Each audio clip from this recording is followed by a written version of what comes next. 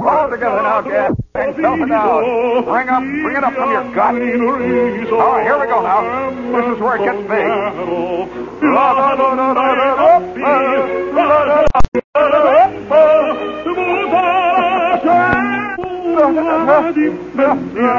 right, that's enough of that. Come on, fellas. Come on, gang. You can't get these. Once you get an Italian started, you've got trouble.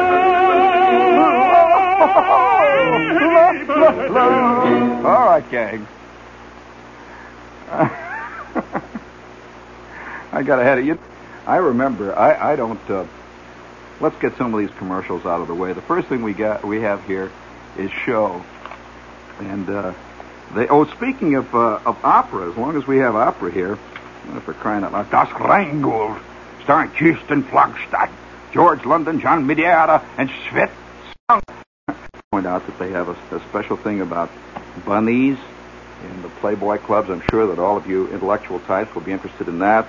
And then a searching, deep, probing profile of Japan, the new Far West. So they've covered the thing there, the gamut. That's show this month on your newsstand. Speaking of gamut, I think gamut, which is an excellent word, it's G-A-M-U-T, gamut.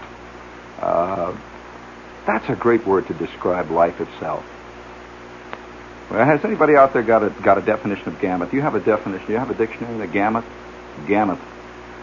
Speaking of running the gauntlet, this is WOR AM and FM New York, and we'll be here until 1. Midnight it is now. Yeah. We have with us here Mandarin House. Oh, hey, listen. I put on the thing tonight up at Mandarin House on 2nd Avenue, just off of 57th Street. It's about 3 doors north of 57th on 2nd. And let me tell you one thing. You know, I had, every time I go to the Mandarin House, this is Mandarin food, I order something different. And tonight I had twice cooked pork. If you go to one of the Mandarin houses, please select twice cooked pork.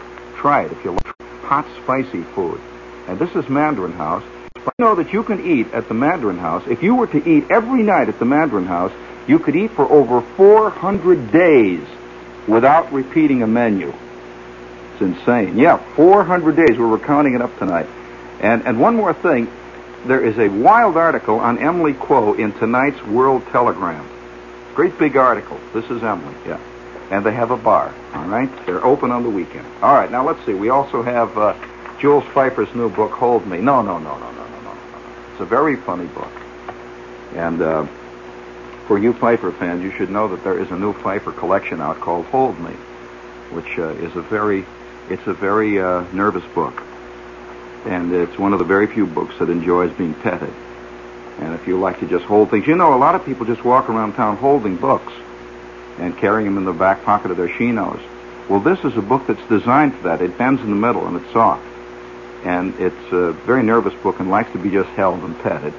So if you don't like to read books, Hold Me is perfect for you. You can look at it in a minute and a half, but it's very funny. Hold Me, Jules Pfeiffer, Random House, $1.95, and you can pick it up at your favorite bookstore. And let's. Oh yeah. Now, speaking of, have you got my favorite tenor up there, Ed? No, that's all right then. I'd kind of like to have him again. Yes, he is irrepressible. Will you please get that guy out there? If you can, Eddie.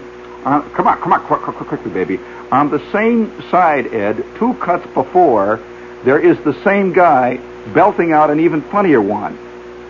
Pagliacci, you got it in there? Huh?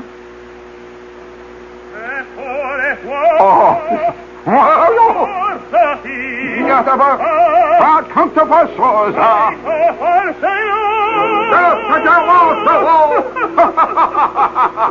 Oh, I'll tell you, there isn't one of us that doesn't have an insane desire inside of us. There's something about operatic singing. Well, come on, bring it up again. Come on, Ed.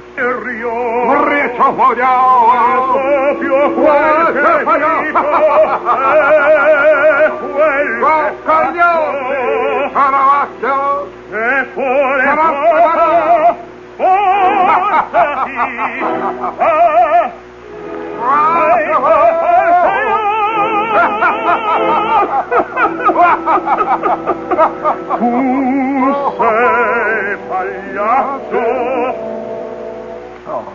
wonderful. See, I'm the villain, you see. Now, I'll tell you what I'm playing here in this scene now. Now, put it back up there. He is playing the heroic tenor. And I am playing the sinister baritone whom he has just discovered making love to the Count's wife, the Countess della Chiesa Forza. And I have been making love to her clandestinely on the castle's ramparts. Now, I draw out my dagger, and he is now threatening me.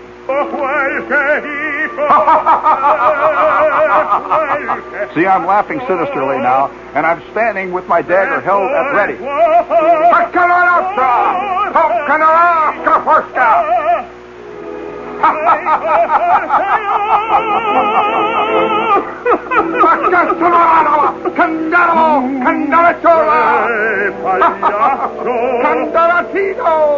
Perugina, Voltoguzzi. Very good. All right, you see? Now, it's very simple. If you get yourself... I'm sorry. I'll never forget one thing, though, that I don't know whether any of you remember this. I will award a brass figligee to anybody with bronze oak leaf palm who was at a certain very nearby military installation when this occurred. I happened to be there. And they brought in a large raggle-taggle collection of Italian prisoners of war. Now, that was a very interesting experience because now the Italians will argue this back and forth and up and down and sideways. But the Italians were just not in it during World War II. Now, they're going to argue, and there's going to be a lot of guys call in, but history will not bear you out, fellows. In fact, I knew an Italian pursuit pilot who told me a very funny story. One day I'm standing on the beach here a couple of years ago at Anzio, and we're standing there, and I'm with this friend of mine who, as I said, was a Fiat pilot. He flew, it was a terrible airplane, by the way. That airplane was about really roughly, it would be like entering the Sebring run with an Essex Super 6. Oh, yes, it was a very defeated airplane at that point. You see, the Germans gave them no Messerschmitts, and apparently he had the last of the biplanes. And by that time, the Allies were halfway up the boot of Italy and were marching on their way to Switzerland and every place else. And he was stationed near Rome. Anzio is just outside of Rome. And he was stationed near Anzio at that point, and there was an airfield there. And I'd never talked about this to him, see? And he says, look out to there. And I looked out, and he's pointing out over the water, and the beautiful day, and the sun is coming down, and you could see the water rippling in it's just lovely there. It's just a beautiful place. And you could see that sun hitting the Mediterranean, and just lovely, lovely afternoon. And we're looking out, and he says, you see that point out there? And I said, yes. He said, well, he'll never forget one day when a bunch of British planes came over, and they alerted him. And he said, all of us jumped into our planes. He said, and I started to take off on the runway. And he says, I got about the 50 feet in the air, and no tail in the airplane. And into the water I go, just like that. Boom, splash. He says, I go into the water. Well, he was just taking off, and they shot the tail of his airplane off. So he's in the water. He gets out of the water. He swims around. His plane sinks. And he swims all the way back in. He says, I swim into the point.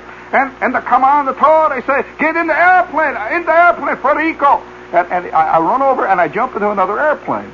This is a true story. He jumps into another airplane, says, I take off down the runway, and this time I get up in the air. I go up. I make a turn. They shoot off a wing. And down into the water I go. Into the water he goes. He said he was shot down in less than a minute. He was shot down twice. He says, so then he swims to the shore, and he was happy. He says, I'm happy all the way. They are telling, if you are shot down, you'll get sent up to Milano on a leave. 1 month leave for getting shot down. I am happy. I am swimming in. I am going up to Milano for 1 month of vacation. I get on the runway, and the commandatore says, Federico, into the airplane. They are coming. I jump in the airplane. Up I go. Down I go.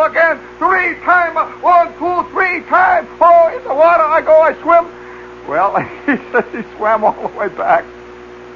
And he says the only reason that they didn't send him up the fourth time was that the plane that he had just been shot down in was the last airplane they had for 45 miles around.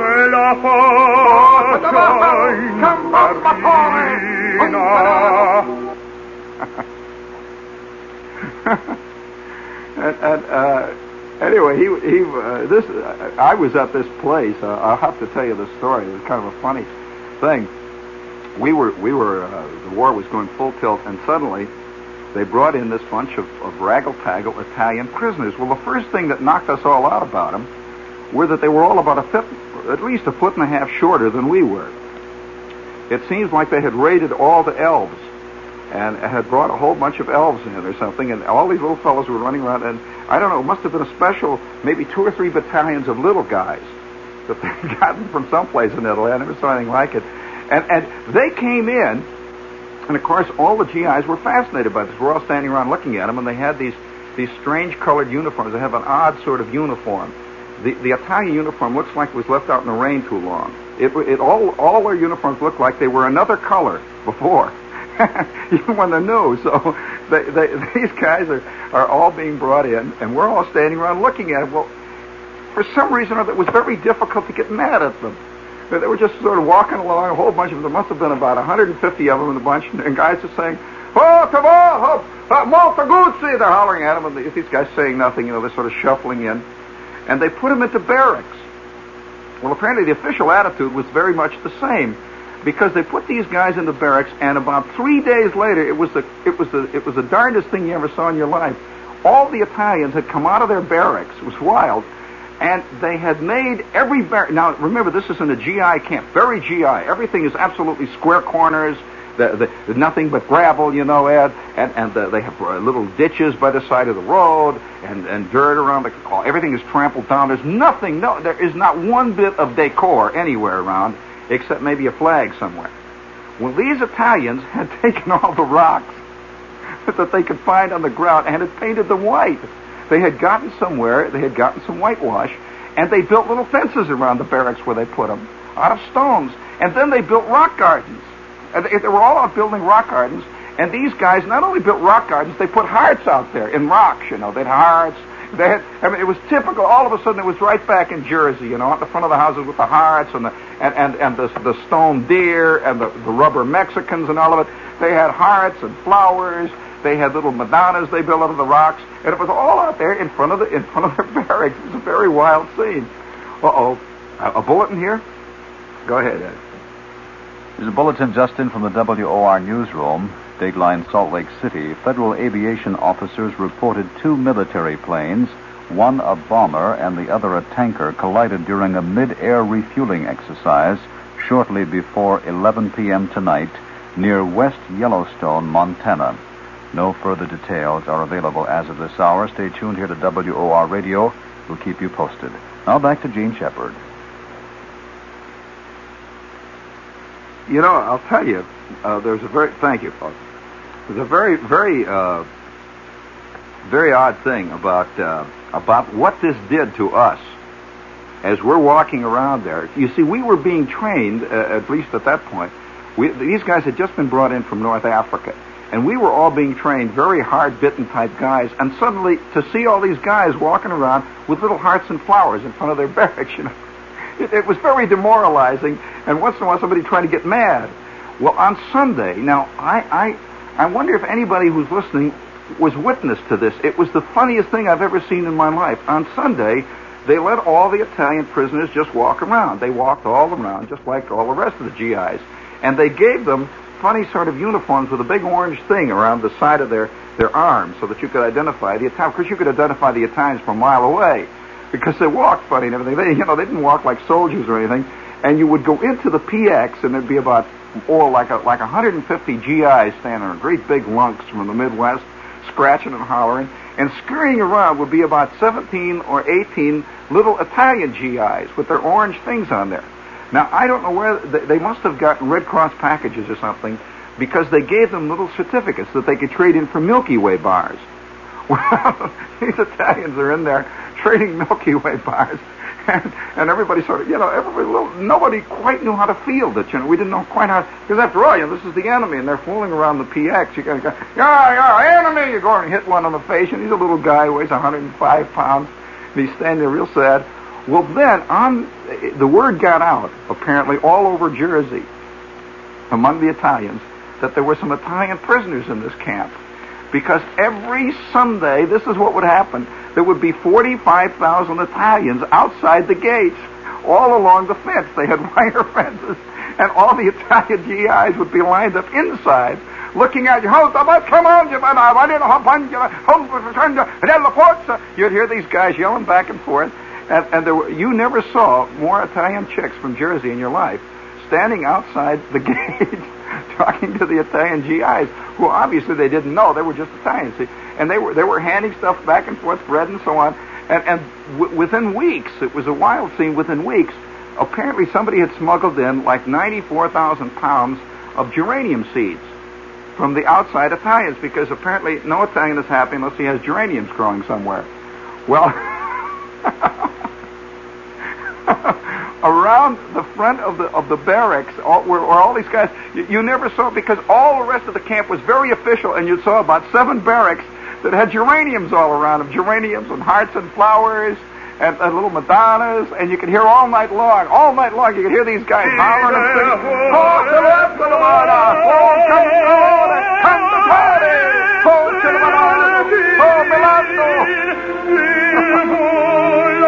I must say that from those days on until the times that I spent in Italy after that, I formed a great and lasting and abiding affection for the Italians, which is very difficult to explain. It is a thing which you cannot quite transmit. Speaking of the abiding affection,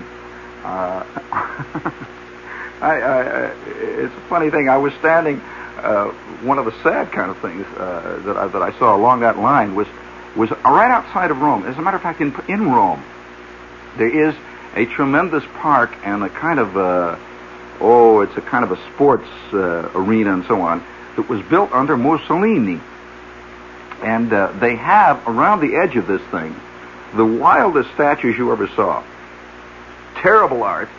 It's the worst kind of Norman Rockwell type art. But it's heroic art is all right, but when heroic art gets phony, oh boy, there's nothing phonier than heroic art. Now, heroic art is something you don't see often here in America, but heroic art is statue art.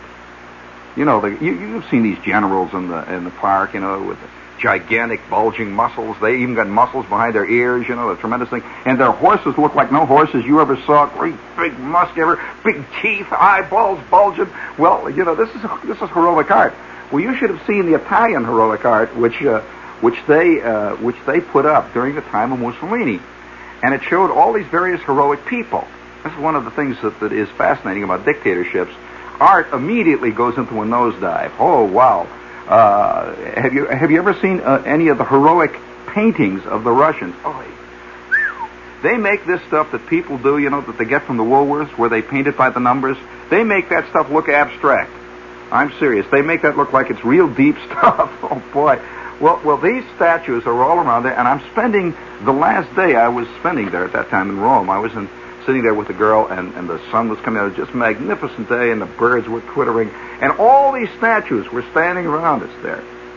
And there was they were just a long line of white statues. There was the heroic peasant girl looking up there, with great big muscles, and she's got a big scythe, and she's getting ready to do whatever things do to the wheat, And then it shows heroic scientist. And he's standing there looking off into the far distance with little nuclear things flying around him. This was all done, you see, during Mussolini. For some reason, they haven't taken that junk down. Well, then the biggest one of all, and the guy he just had these little shorts on. See, he was the tallest one. He was 37.5 feet tall if he was an inch. A gigantic. It looked like he was made out of plaster of Paris. A gigantic Italian soldier. Enormous muscles. He's got a great big gun and a big square jaw in his eyes. And all around me in the deck chairs were the same little Italians, which I had seen over at Monmouth, little skinny guys. And a great big statue was looking out there.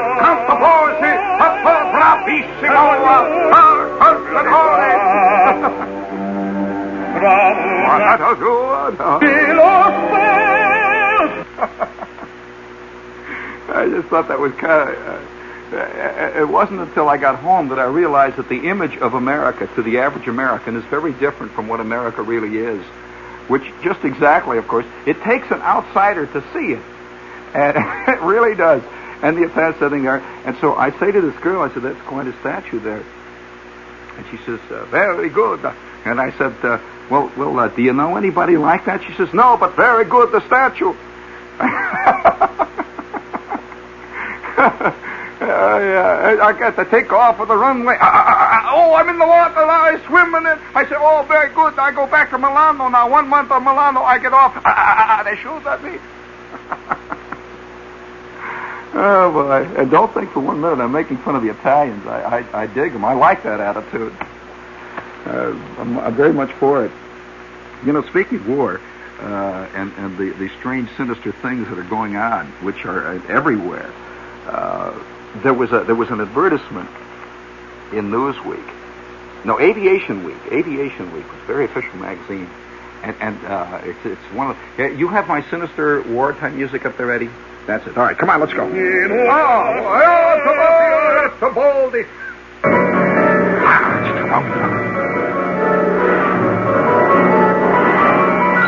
Aviation Week, 22 April 1963.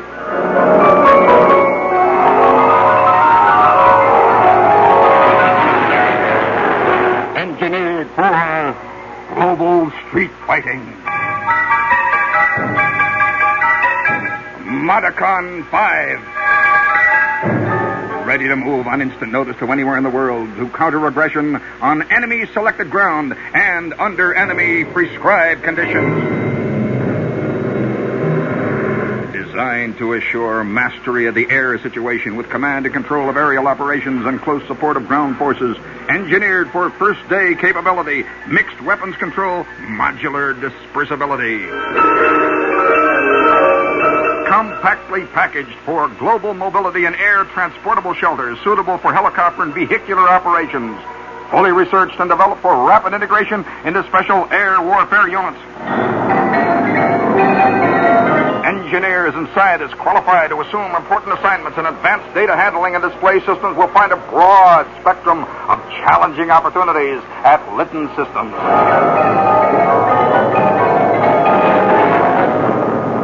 Engineered for global street fighting, Modicon 5. What is it?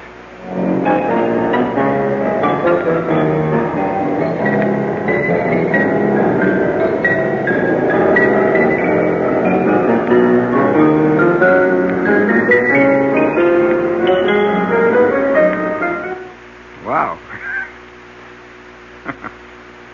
You know, another thing that we're doing that I kind of like, I mean, all over the world it's being done. Don't put that away yet. That's a good one. All over the world, we are beginning to develop new words to hide behind. Words that somehow sound clean and antiseptic, that cover a multitude of wild things. For example, well, you've heard the word mega kill. Have you heard that word? I mean, that doesn't sound as bad as 1 million people killed. You know, it doesn't. It's just a mega kill. And this is one of the, I think one of the sneakiest problems that we have with us today is this wild desire to cover up what we're really doing with all kinds of little bath mats of unreality. You know, little bath mats with little roses and hearts and flowers. I'd like to point out that this ad has what appears to be a Japanese woodcut illustrating it, see, with the little canes and beautiful little things there. And it's kind of like a fun thing. And some of these words are such bright words because they really don't, it's hard to know what they really mean. And when you think about what they really mean, by that time it's too late.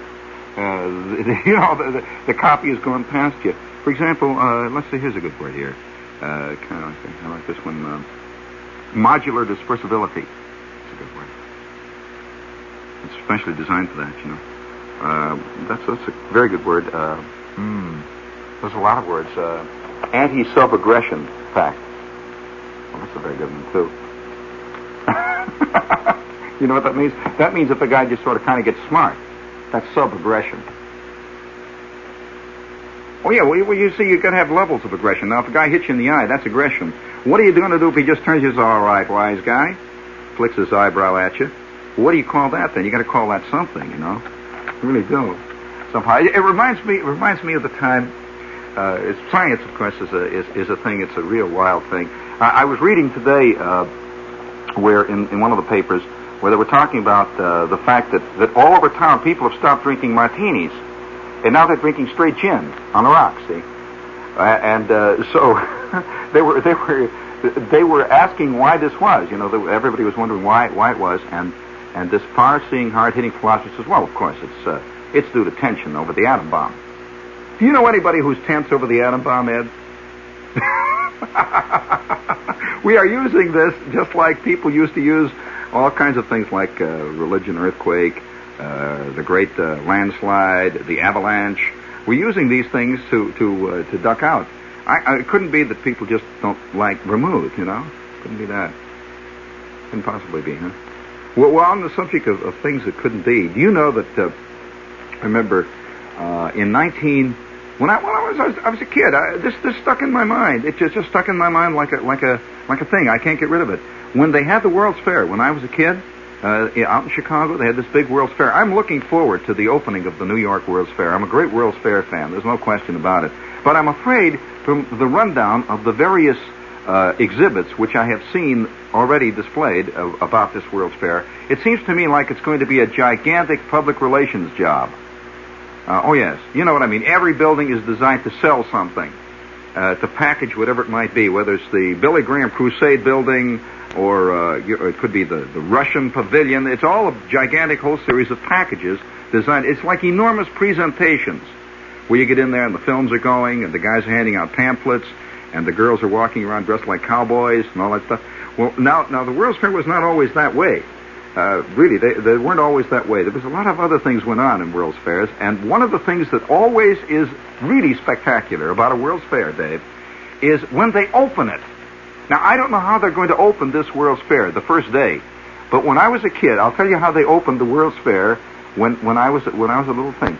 They did it with a star, yes, and when this star crossed a certain point, it was picked up by a photoelectric cell, and it kicked a lot of relays. And the World's Fair went on.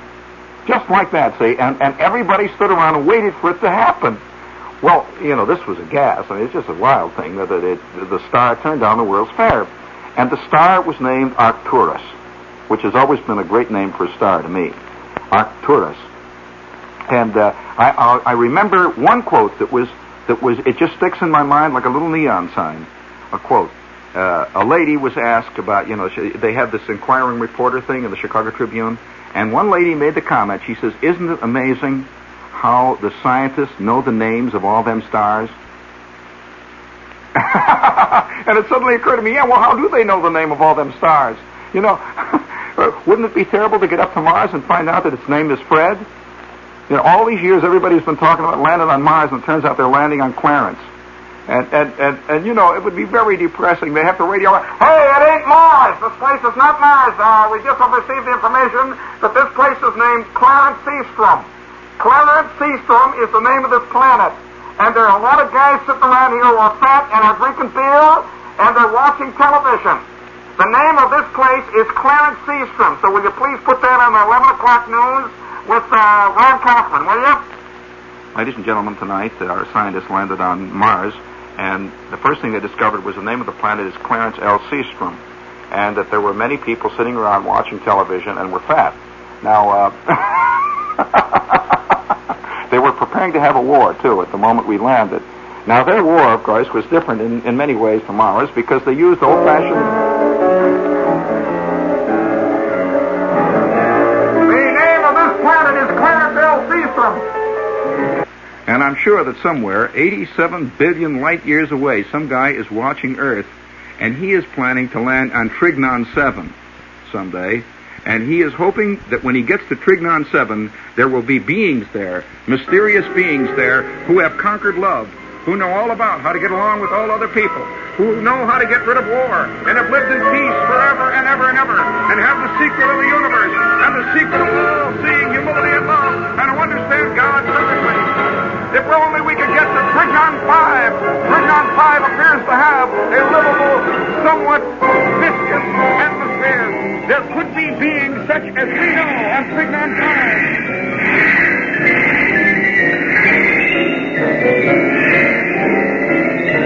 5. And some guy is in an attic somewhere 87 billion light years away writing a science fiction story about how these people on Trignon 5 understand each other by thought waves. If only we could get to Trignon 5! Trignon 5! Trignon 5! And there is an all-night radio program 87 billion light years away. Short Freddy is doing this 5-hour radio program, and he's got 6 guys, one of whom claims that he was teleported to Trignon 5 and taken inside of a spaceship and shown how to live in beauty, humility, and love forever. If only we could get to Trignon 5!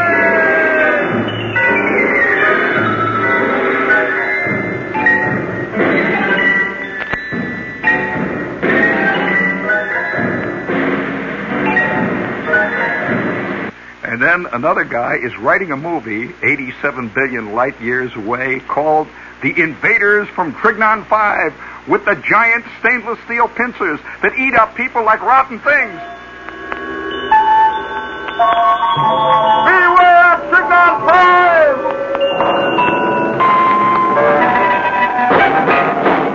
The monster that swallowed the Bronx.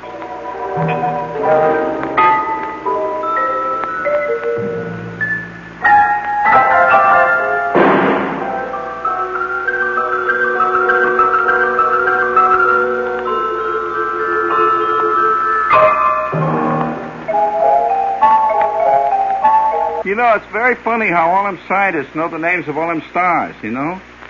I wonder how they know them. I wonder what this one, Saturn, it could be almost any name, you know.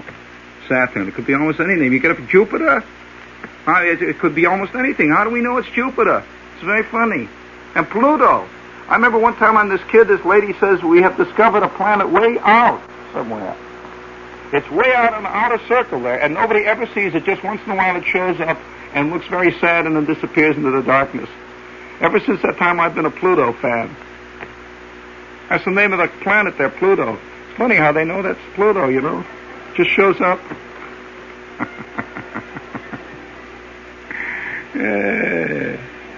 What'd you say I was a pain in, Mac?